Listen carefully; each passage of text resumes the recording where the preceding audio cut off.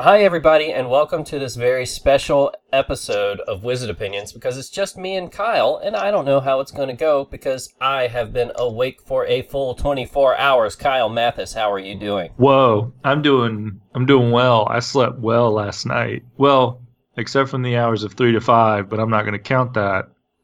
But every other hour was really good. What was Why going were on from you? 3 to 5? Have you ever been so tired that you wake up and you're like hungry, but you're in like a weird daze and you don't want to get up, but you just kind of sit there existing and you think, "Oh, I'm going to go back to sleep. This is going to pass." That's normally how I feel during my entire workday. Yeah, it's a terrible feeling. Uh, but yeah, so that was there, and eventually, like at 5, I was able to snooze back off. But for you That's though, interesting. 3 to 5 is normally my cat management hours.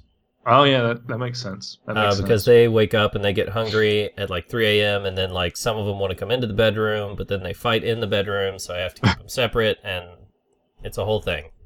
That sounds like a dirty job. It's like I have to manage the cats until they're chill again, so that my wife can continue sleeping. So Because you she's do a teacher, you and do her it. job is Yeah, more important than mine. I understand you, man. I try to keep I gotta try to keep things quiet as well, so Courtney can sleep because I feel like her job as a nurse practitioner is way more important than mine as well. So I'm like, she Yeah, we loses hours we of both sleep. kind of work in technology, so we're in a position where, you know, I will say personally, if I'm a little bit late to work, it's not an emergency. Yeah, no one's gonna die. That's fine. But also like I can bring my laptop home, and if I feel like I'm short on work for the day, I work in the night and I just make it up and it's fine. Yeah, it's really hard to get behind because you're always available or kind of on the clock because you can do your job from anywhere, and it's Right, really that's the tough to great thing manage. about the modern flexible schedule is you're sort of always at work, It's the trick that we duped ourselves with. which is actually Um, what I was doing most of last night. well, that sucks. Not really, it felt great Oh, really? You're because I just like, picked man, up I'm my counting. laptop around this time last night because I took a nap in the middle of the day yesterday. Hmm. At about 7 o'clock, I woke up from my 3 hour nap. Whoa. And I was like, I'm going to get some work done and be ready for tomorrow. And I just kept getting things done. You know Oh, what I that's mean? such a And I good got on a feeling. roll. I got on one of those rolls where I'm like, I just Oh, kept ticking those boxes. And it was like, mm, it was like finishing quests in Skyrim. I just kept God, resolving that those feels so Jira good. tickets, man, one after the other. It felt Ooh, the so Jira good. ticket. Oh, hitting the resolved button. Oh my God. People don't understand, man. I That's created like, some Jira tickets for myself just so I could resolve them. what? Okay, see, now you're getting crazy. That's like saying you put a gallon of whipped cream on your sundae. Because around like 2 a.m., I was like, here's some things that need to be done, but I don't have a ticket for them, and I don't know how to track my hours. So I'm just going to make some tickets. Man, that's so good and so terrible at the same time. I know how you feel, dude. Checking off the list is good. I actually have the app called Todoist, which is it's like a checklist app, but it's like a yearly, like $30 a year, but it's really good at making a little checklist, marking it off, and then like at the end of the year, at any time you can get metrics on it. But I didn't re-up this year because Google in their Gmail in their G Suite Oh, Googe. they they yes they've added What'd you do, Googe? they've added tasks whenever you're in your email now, so you can hit like a little tab and it's the same thing. It's got a little to-do list over there, but you can link your emails easier. So it's actually a little bit better. I haven't actually fully transitioned to that yet, but having a good to-do list is a big deal. And I feel like I'm at a point in my life where I need more than one, and that kind of stresses me out. Like I don't like to have them all in the same bucket.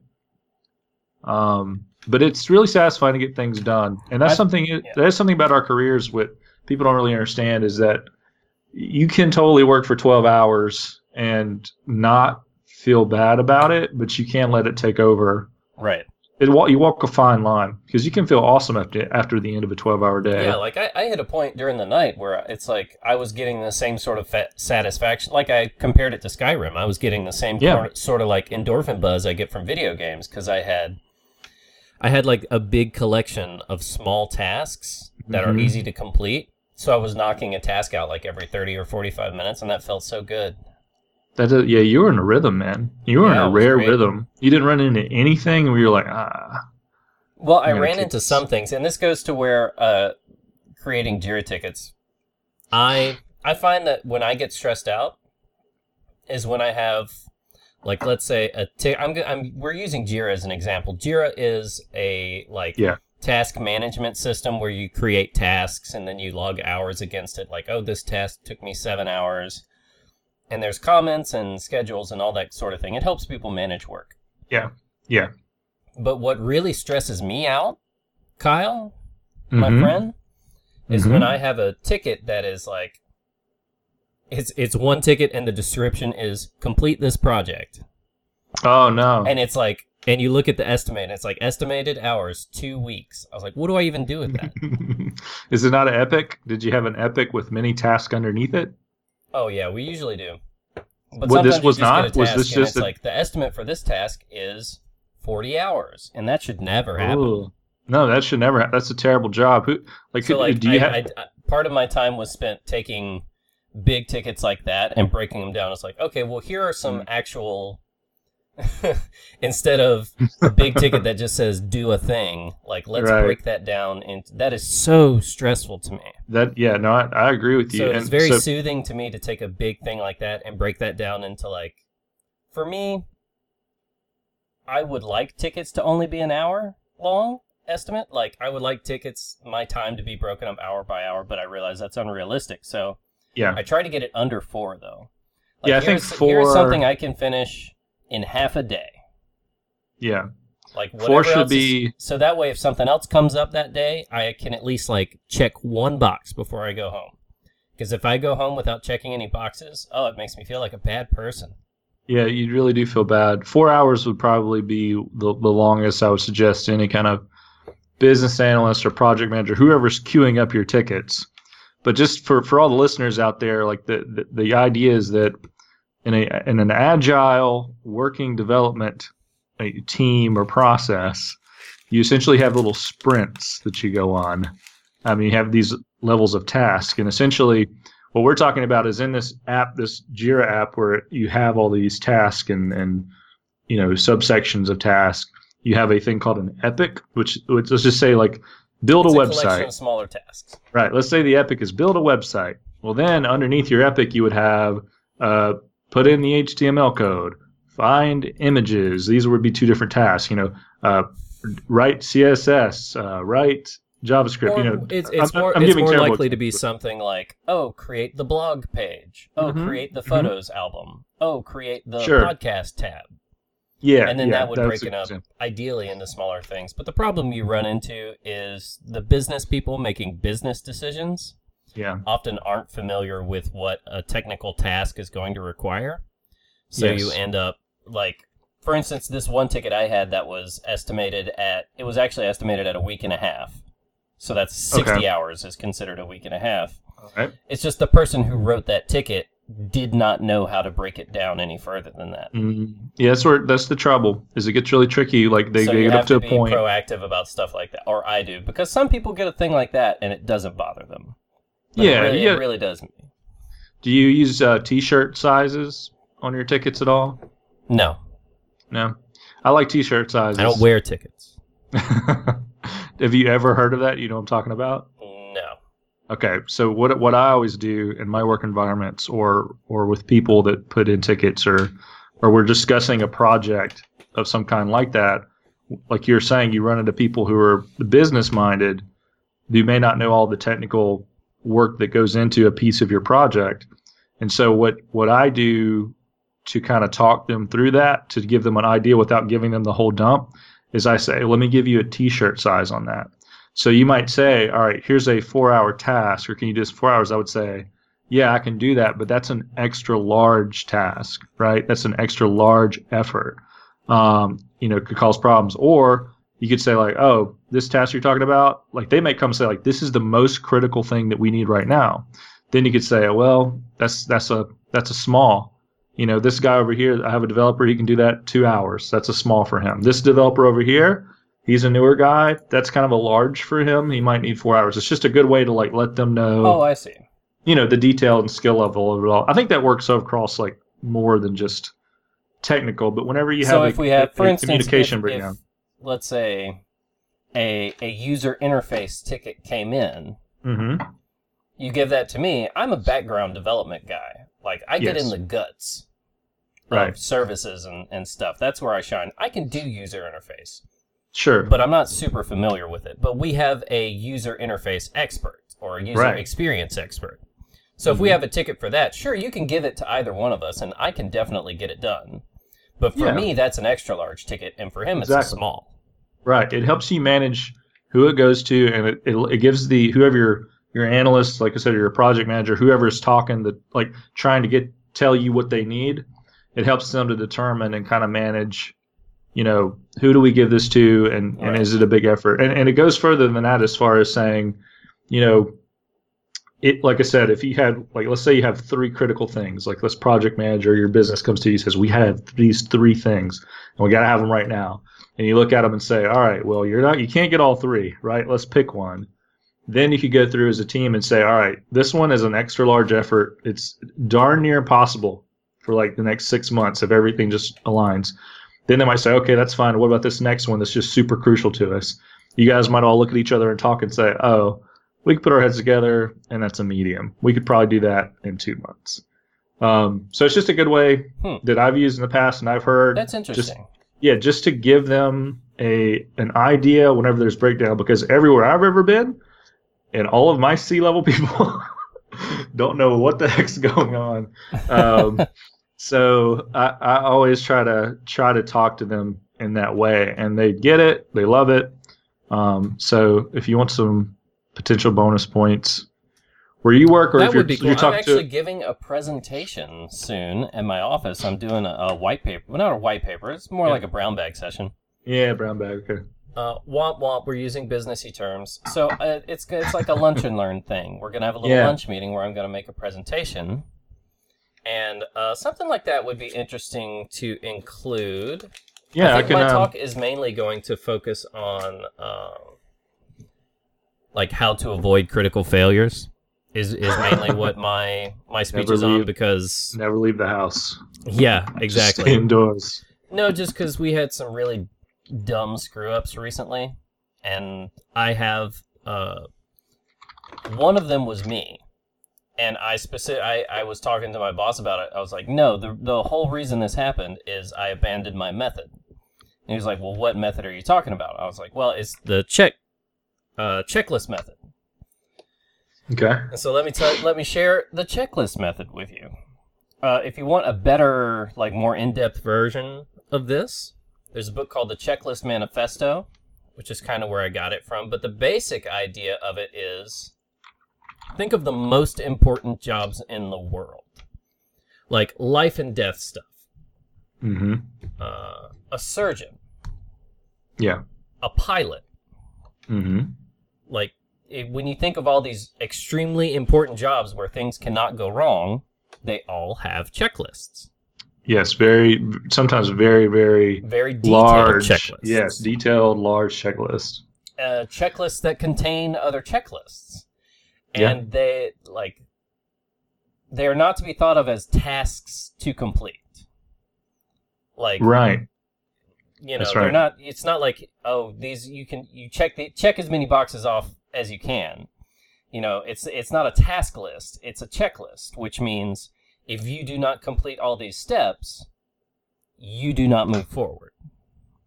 Yes. Like it is a full summary. Like, if you don't check all the safety boxes on the plane doesn't leave. Right. So Very smart. It's all about like creating checklists and managing checklists to make sure critical failures don't go forward. Like, for instance, one thing on my checklist is, if I have written a SQL script, verify every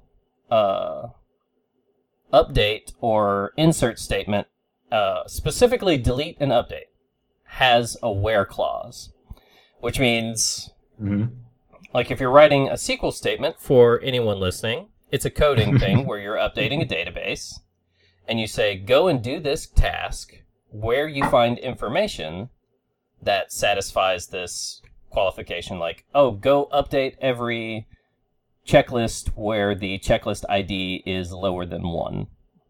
Or how about this? Let's do it really, like really simple. Like, I want to cut the hair of all of the people in the room whose hair is brown, where their hair is brown. That's the where clause. Something like that, right?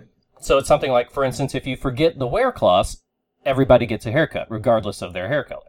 Right, and that's bad. So the where clause is very important. So that's something that, it's very simple, it's very basic, and everyone knows it, but it is so important.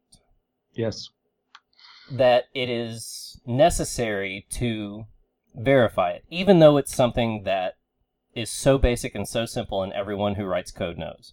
Because even the most experienced person, every now and then, will forget to properly make a where clause, and it will screw something up. Absolutely. Because then what happens is you update everything in the database in a certain way, and who among us has not done this? Correct. But typically what happens... And that's what the checklist is for, is the checklist is there to force you to acknowledge the things you normally skip. Like the things that are simple and basic, and of course the airplane has fuel. I don't need to check that. It would be stupid to leave without fuel. Of course it has fuel.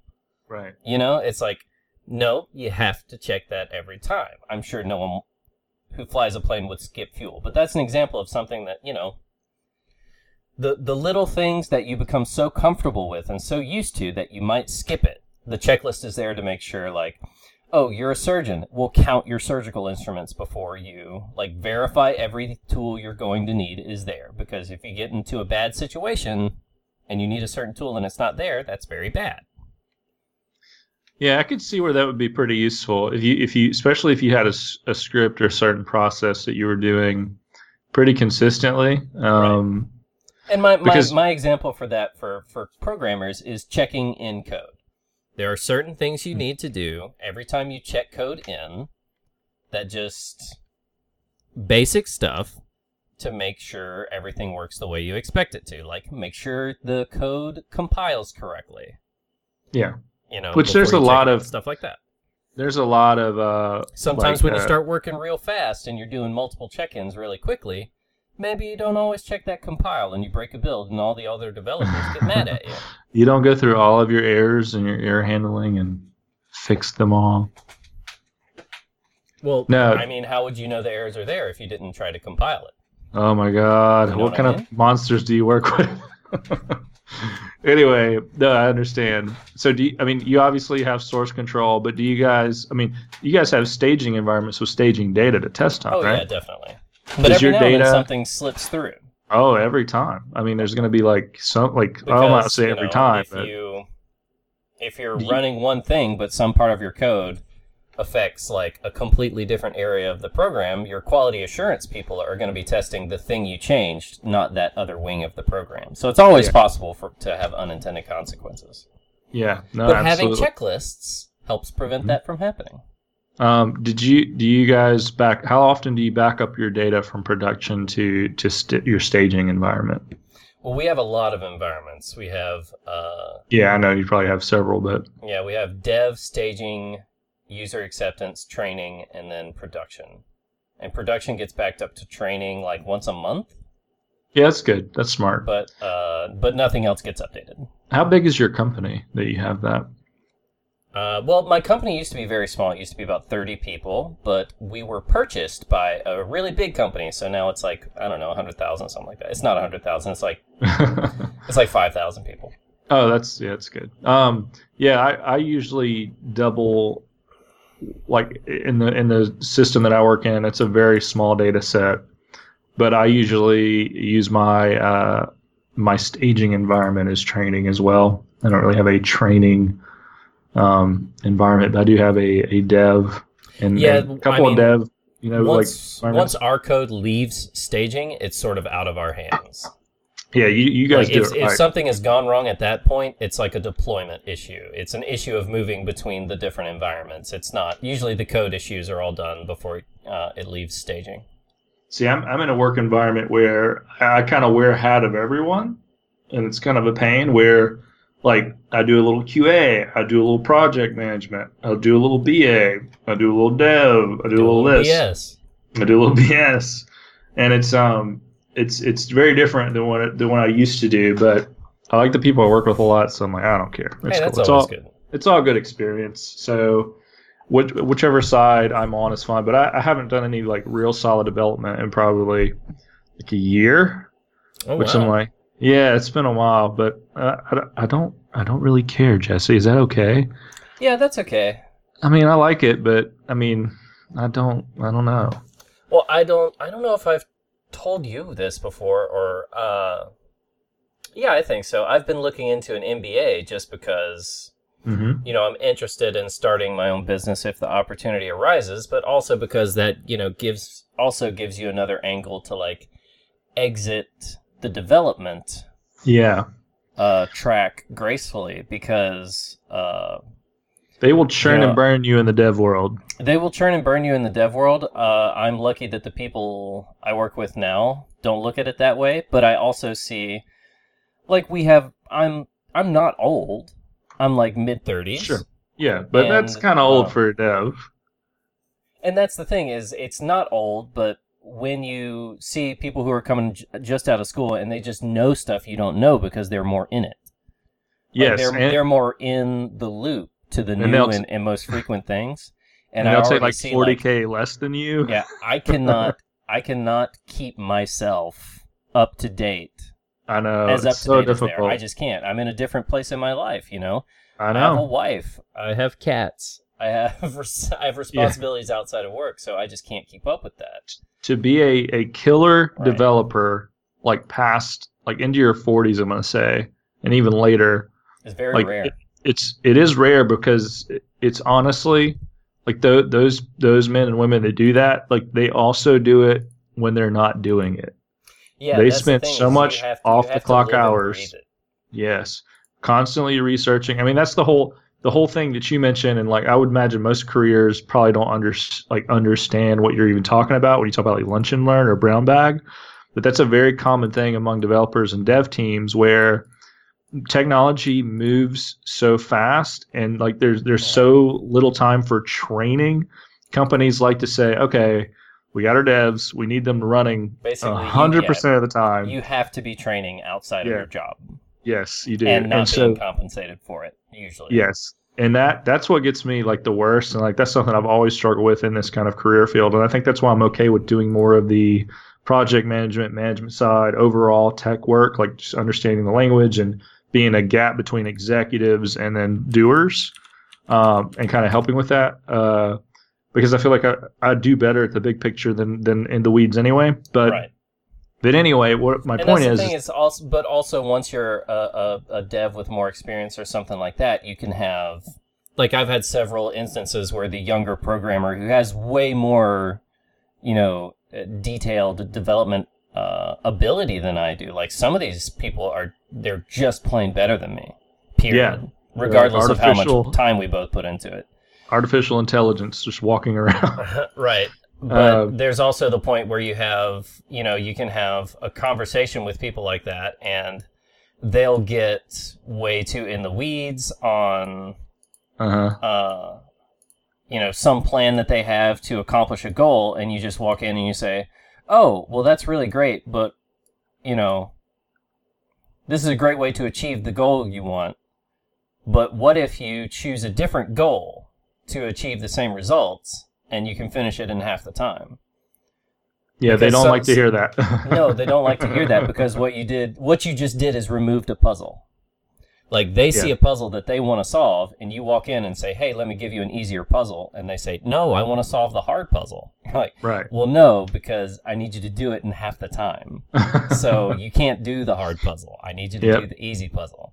Yeah, I know a guy who got moved to a completely different department because of that once, where he was like that on the dev side, and they were like, dude, you're so in the weeds and you like love beating your head against this so much. Like, we're going to just transition you to become like a data scientist or something.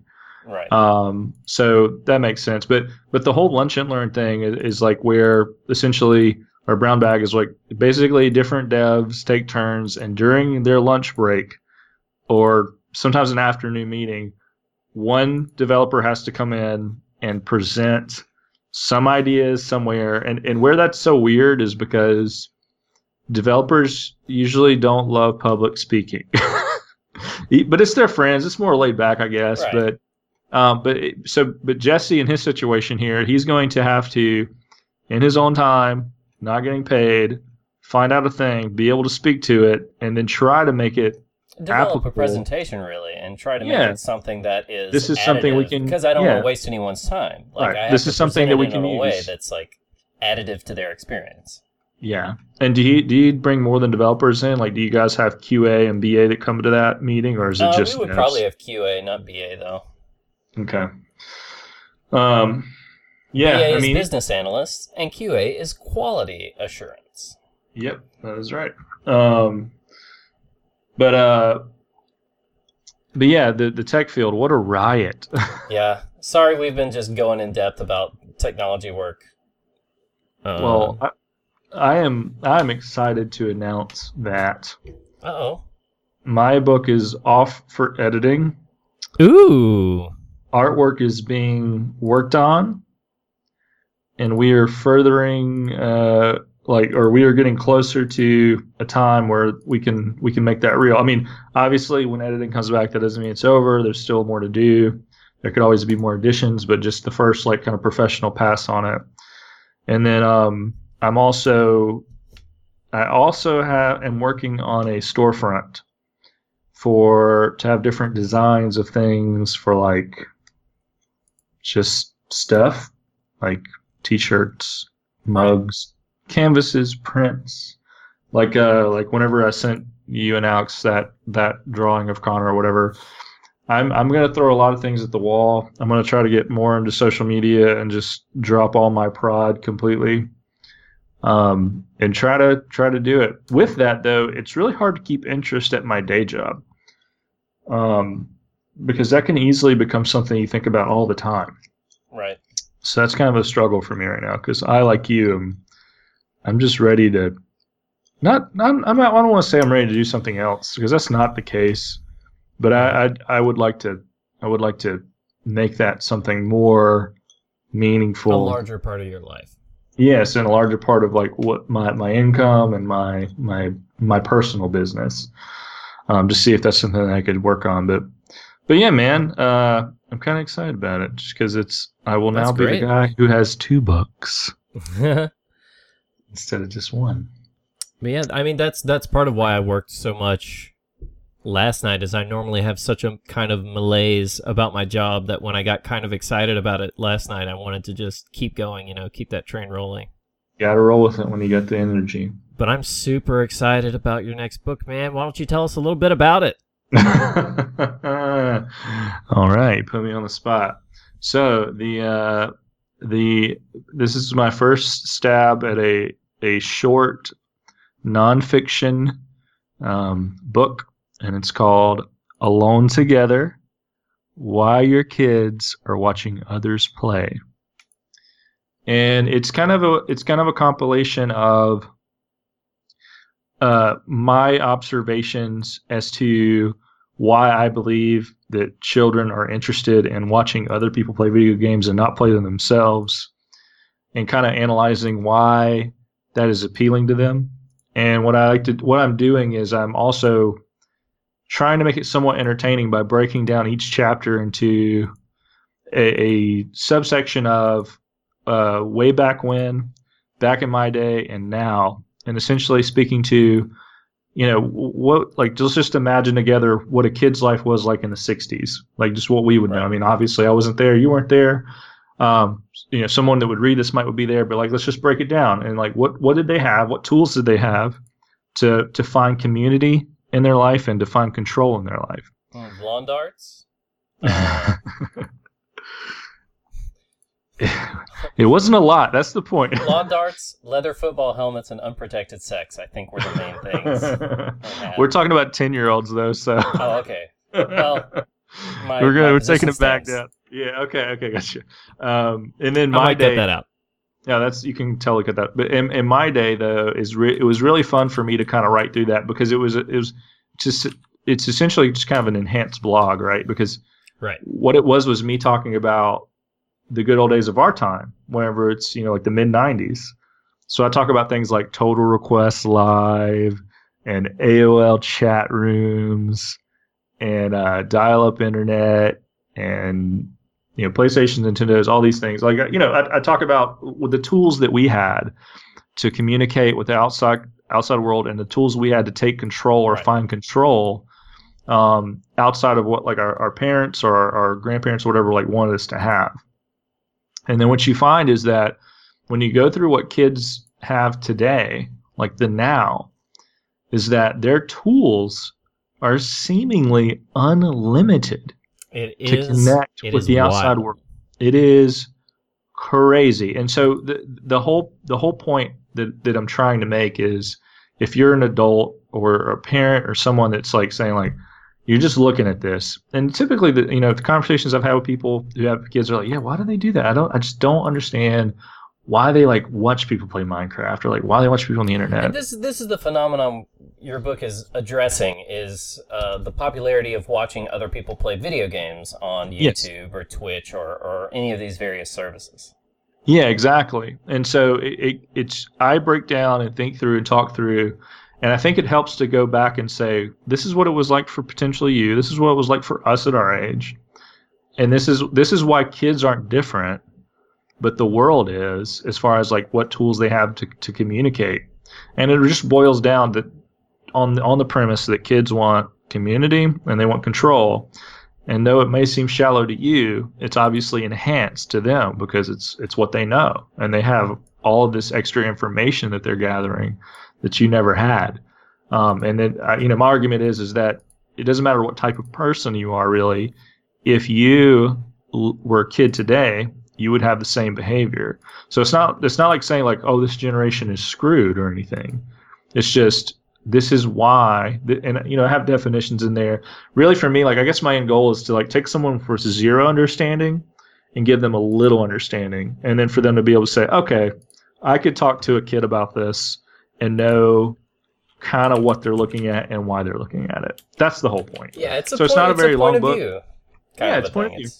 It's not a very long book. There's not like a bunch of research behind it, and I'm more like I hope people come at me and say like you're full of crap, and like have comments and arguments about it, because I think that overall all of the conversations I've seen online personally about it is usually like Forbes magazines talks to Ninja about streaming, and it's just really dumb. Like it's not. And honestly, I think streamers might be not the best people to talk to about this. No, they're not. They're really not. Because I feel like the really big streamers out there aren't watching other streams. Like they're presenters, they're not consumers. So they're if you're entertainers. understanding the drive to consume, I think that's the wrong person to be talking to. When I think of Because they Ninja, have a drive to create, right? When I think of Ninja, I mean this might be a stretch to you as I say this, but like when I think of Ninja, I think of Bob Ross or Mr. Rogers. Like, do you see that at all? Like, you know what I'm saying? Like a popular figure that kids are kind of mesmerized with, and like it keeps their attention in such a way. And I mean, more than children watch Ninja. Okay, I'm not saying that it's all like 10-year-olds, but that whole whatever that thing was. I'll say it. Ninja's extremely popular among children. He is, of course, he is. I actually met Ninja. He once. has such brightly colored hair. He does, the green hair. He knows what he's doing. I met Ninja once. I didn't say this in the book, but I met him at MLG in Dallas. And he seemed like a super nice guy. He was really good at Halo. He won the Halo tournament on his team. Like he was head and shoulders above every other competitor that was there. Halo's all but died, but he got like a Nike sponsorship from that. I think from that tournament specifically. His whole team did. It was Team of Fours. And, he was just, this wasn't an overnight thing. And I tried to make points of that as well, that a lot of people think that, like, just turn on your computer and play games and you'll get famous and rich. But this guy's been grinding for years. Yeah, it takes a concerted effort. It's like when people... Well, it's like any creative industry or any development, It's like we could write... You and I could develop some program together and release it, and right. Maybe it took us a week to put it together, and it becomes wildly popular. And guess what? That piece of, that thing we developed together didn't take a week. It took 15 years of programming. Of combined it took 15 years of know-how. Experience to do it is what it took. Even though the actual project only took a couple weeks, it took, Right. So even something like that, and this is a lot about show business. People think of the big break. You get your first movie or you get your something like that, and if you do a good job, suddenly you're this huge famous actor. And it's like, well, that person probably spent 15 years like eating dirt. Yeah. Trying to become a famous actor. Like that, and I think that's the rule, and the exception is like some guy is not trying and he gets lucky. But like that's the exception. I think that most of the time it's the rule that even like people that So like sure, Ninja's really big now, but he spent like 15 years being a nobody playing Halo. Yeah, but you still kind of hate his guts because he's making like $700K a month. No, I don't hate Ninja. No, I'm kidding. I don't hate his guts, but yeah, and I even go through some of that, like how streamers make money, and what their average base salaries are, because I think that's something also like adults typically. Right. But well, here's the thing: is if you're looking at average salaries of streamers, are you considering the people who make no money? Because there's a lot of them. No, I say top in the book. I'm like top streamers, but then I also talk about, I was like, look, here's the thing: there are thousands upon thousands right this moment who have 0 viewers, and they're playing to no one. Almost everybody makes no money. Yes. So it, and good on them. It's kind of sad, but good on them to like, push for their dreams, and hopefully they'll do something with it. But it's not at all a thing where it's easy to do. So I hope that point comes across as well, that I genuinely do view it as a legitimate profession in the day and age that we live in. Right. So, I hope that it kind of respects all parties, and like I said, it's just really something I'm passionate about, something I've kind of seen be born and come alive. You and I have talked about it for a long time. We've been kind of, I wouldn't say we're in that culture, but we are very aware of it. How much of it do you think is, and this is something I've thought about a lot, because I've been fortunate enough to meet some people that I'm a pretty big fan of. Okay. But at the same time, like, I'm a fan of these people. And these are minor, internet celebrities. So they're people like, like the guys who run Giant Bomb, GiantBomb.com. I love those guys. It's one of my favorite websites, and I like watching those guys stream. Those are the people I watch stream games. Mm-hmm. And I've watched them for 6 or 7 years. Like, I know their personalities. I know, I'm very familiar with, I want to say I'm familiar with these people, but I'm not. You almost have a friendship with them, but it's not really a friendship. I am familiar with the version of themselves that they present on their show. And I'm very aware of that. And when I meet them, it's like, hey, I really like your work. And it's weird because I feel like you're my friend, but you're not. And so how much of that do you think coming in this like new generation who are constantly consuming this, is there a certain aspect of it that's like a consumption of friendship? Absolutely. Like friendship on tap, almost, that you don't, with no cost to yourself.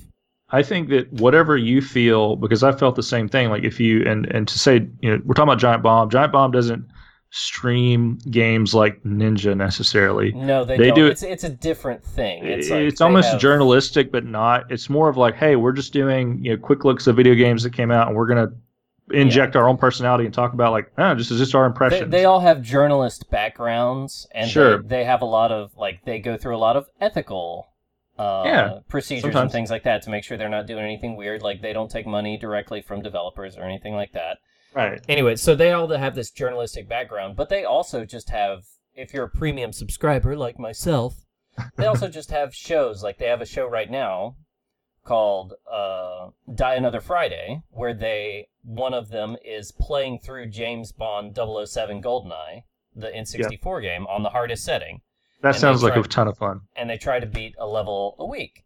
And it's just, it's a streamer thing, but it's still, I don't know, I like their personalities, and I like watching them. And it's more just a vehicle, like, because this guy is playing the game, but there's 4 people there, and they're like conversations and banter between each other is why I actually watch. I don't really care about the game.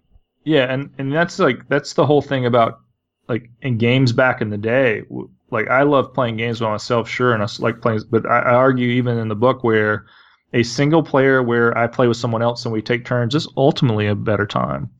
That's how I played every Resident Evil game with Jimmy Otts. That's how I played it, as we passed the controller. To share the experience and have commentary and to do something active together like that is very intoxicating, and it's very, like, it builds relationships. Like, I have a lot of relationships and friendships that I've had for years that were built on doing a common interest of video games.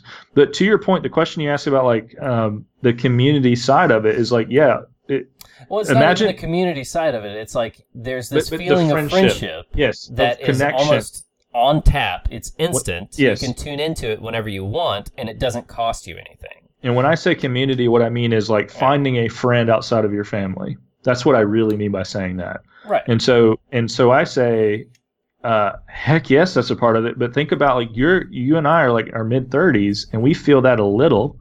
If you're 10, that is probably exponentially more important to you and feels a lot stronger of a connection. Right. So that is, again, an argument that I make in my book, is that it may seem shallow to you, but it is. And so I try to do my best to say, like, imagine when you were growing up and you're watching Mr. Rogers. If Mr. Rogers, like, turned around and looked at you and spoke to you directly into the camera, and you could just watch him. Questions live. Yes, answer your questions. Type a question in, and he answers. Yes, and calls you by name and says, "Thank you very much." Yes, and you could see him every day live for like 8 hours a day. It's insane. And then I argue, like, what if Tiger Woods or LeBron James did that? Like, they were just, like, Tiger Woods is just on the green, putting around, answering your questions. Like, people would pay top dollar for that. Right. But what if it were every day? So, I mean, I think it spans over age.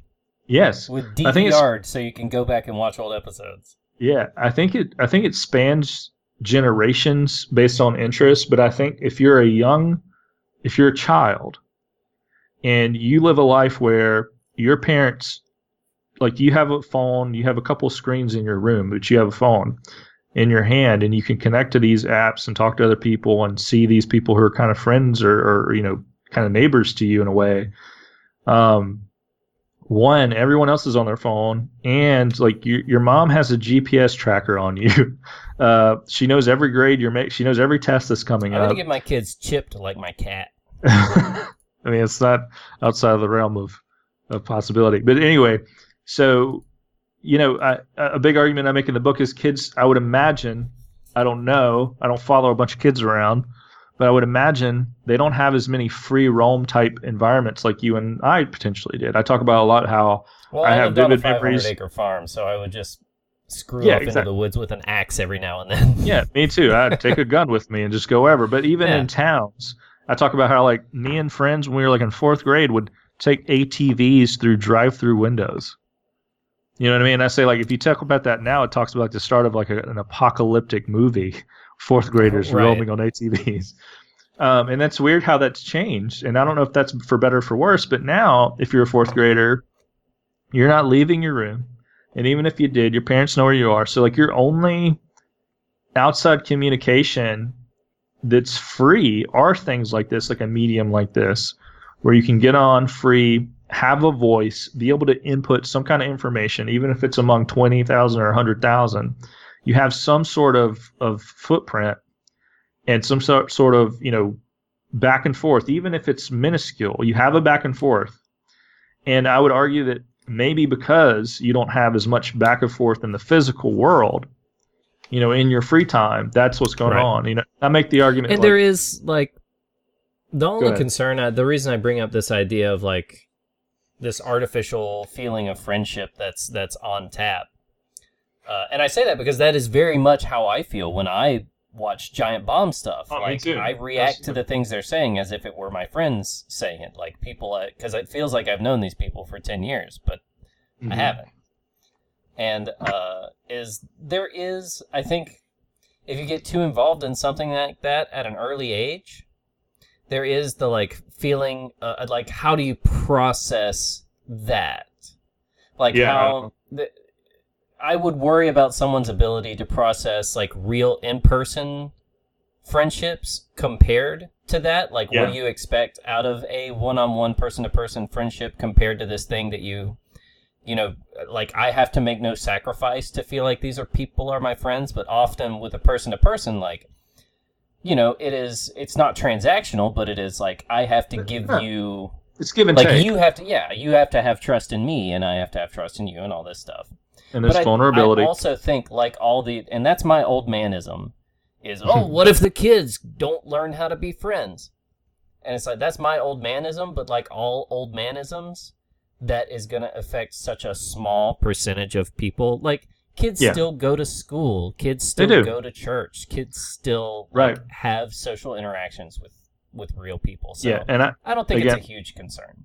Again, I talk about that in my book too, is I talk about, I think kids today have more controlled group, like sports and sessions where they're kind of controlled, like in time slots, they're a little bit more strict than we did, but they still have interaction with other kids. Right. They still have to give and take a little, but it is different because it's not like the situation that I grew up in is there were plenty of times where me and like 3 or 4 other 10-year-olds were on our own and no one knew what the heck we were doing, and we could have been doing anything. We didn't have the tools to really do anything too crazy, but I mean, we like, you know, there was no record of it, and it wasn't there was no chaperones, and it wasn't on a clock. Now I think the kids have it a little more on the clock, so I think it's a little filtered, and I also think that, I mean, that could be potentially why people get or so, you know, they get more frustrated on the internet, or maybe they like let loose a little bit more. You know, you compare it's like, well, you know, the kid's aren't going to cuss in front of his coach, but you get two or three 10-year-olds together on a playground somewhere, they're by themselves, they're going to like curse up a storm. Oh, I totally did that when I was a kid. Of course. Like, when I was alone with my child friends, and I remember because it would make Jimmy very upset. Yeah. And I also just naturally, I still do, I swear a lot. I swear constantly to myself, and I try not to do it when I'm on this podcast or when I'm. It's really hard to do when I'm around real people, but I swear so much, and I've been like that ever since I was a little child. It would make. I thought it was so funny how upset Jimmy got that I would swear. So you're the bad kid. Yeah. Well, in that aspect, sure. Yeah. But the point though of saying that, I think that kids today, their vulnerability in their alone time is more online, and like we're saying, where you have kind of a friendship that's not really a friendship, like those Giant Bomb guys. You do know them. You probably know, like they talk about their daily lives to an extent. Like you could probably speak to them in a way like just as much as you could speak about me as being a friend. But they don't know you at all. They don't. But I also think it's important to have, like I said, it feels like I could talk to them as if I know them. But it's like, I don't know them. But I know the people that they are on camera. Yes, true. Which is not them. That's true. Like, it's hard. And it's feels increasingly... like you know this person, but that person is still like a construct they have. Yeah. Reality TV never got me in that way, where I was always like, this, I can tell this is bullcrap and edited. But whenever you get like on these live streams or these live shows, like there is going to be a little bit of holdback where you don't really know these people like you would if they're off camera. But you have to remember, they're still on camera. Like they still have a layer of like this, you're seeing part of me, but it's not the whole me. So it's not enough to have a relationship. But I mean, the argument that some kids have trouble like giving and taking in relationships and knowing how to talk to people, you know, outside of cameras and kind of having an extra thing up. I would say yes, but I mean, growing up, the mantra like churches things like we all wear a mask. Mm-hmm. We all, you know, in public we're all someone, but in our hearts we all know who we really are, a bunch of sinners, you know, whatever. I mean, like that's true today, right? I think it's just a different medium medium that these kids are on, and that's what's so weird. Is I think that parents and adults don't understand that a wink and a smiley face on an emoji can mean just as much as getting a physical note from a girl in your classroom who says, do you like me?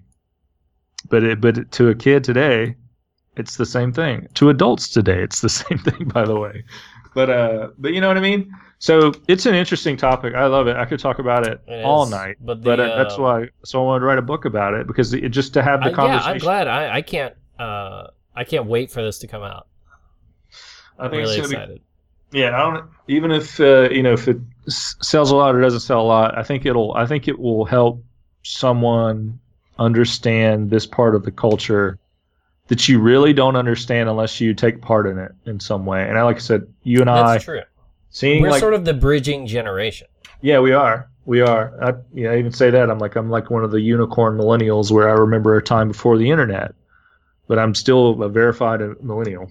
Well, yeah, I think. That's the thing about millennials, though. Millennials is kind of defined as the generation who the internet happened when we were teenagers.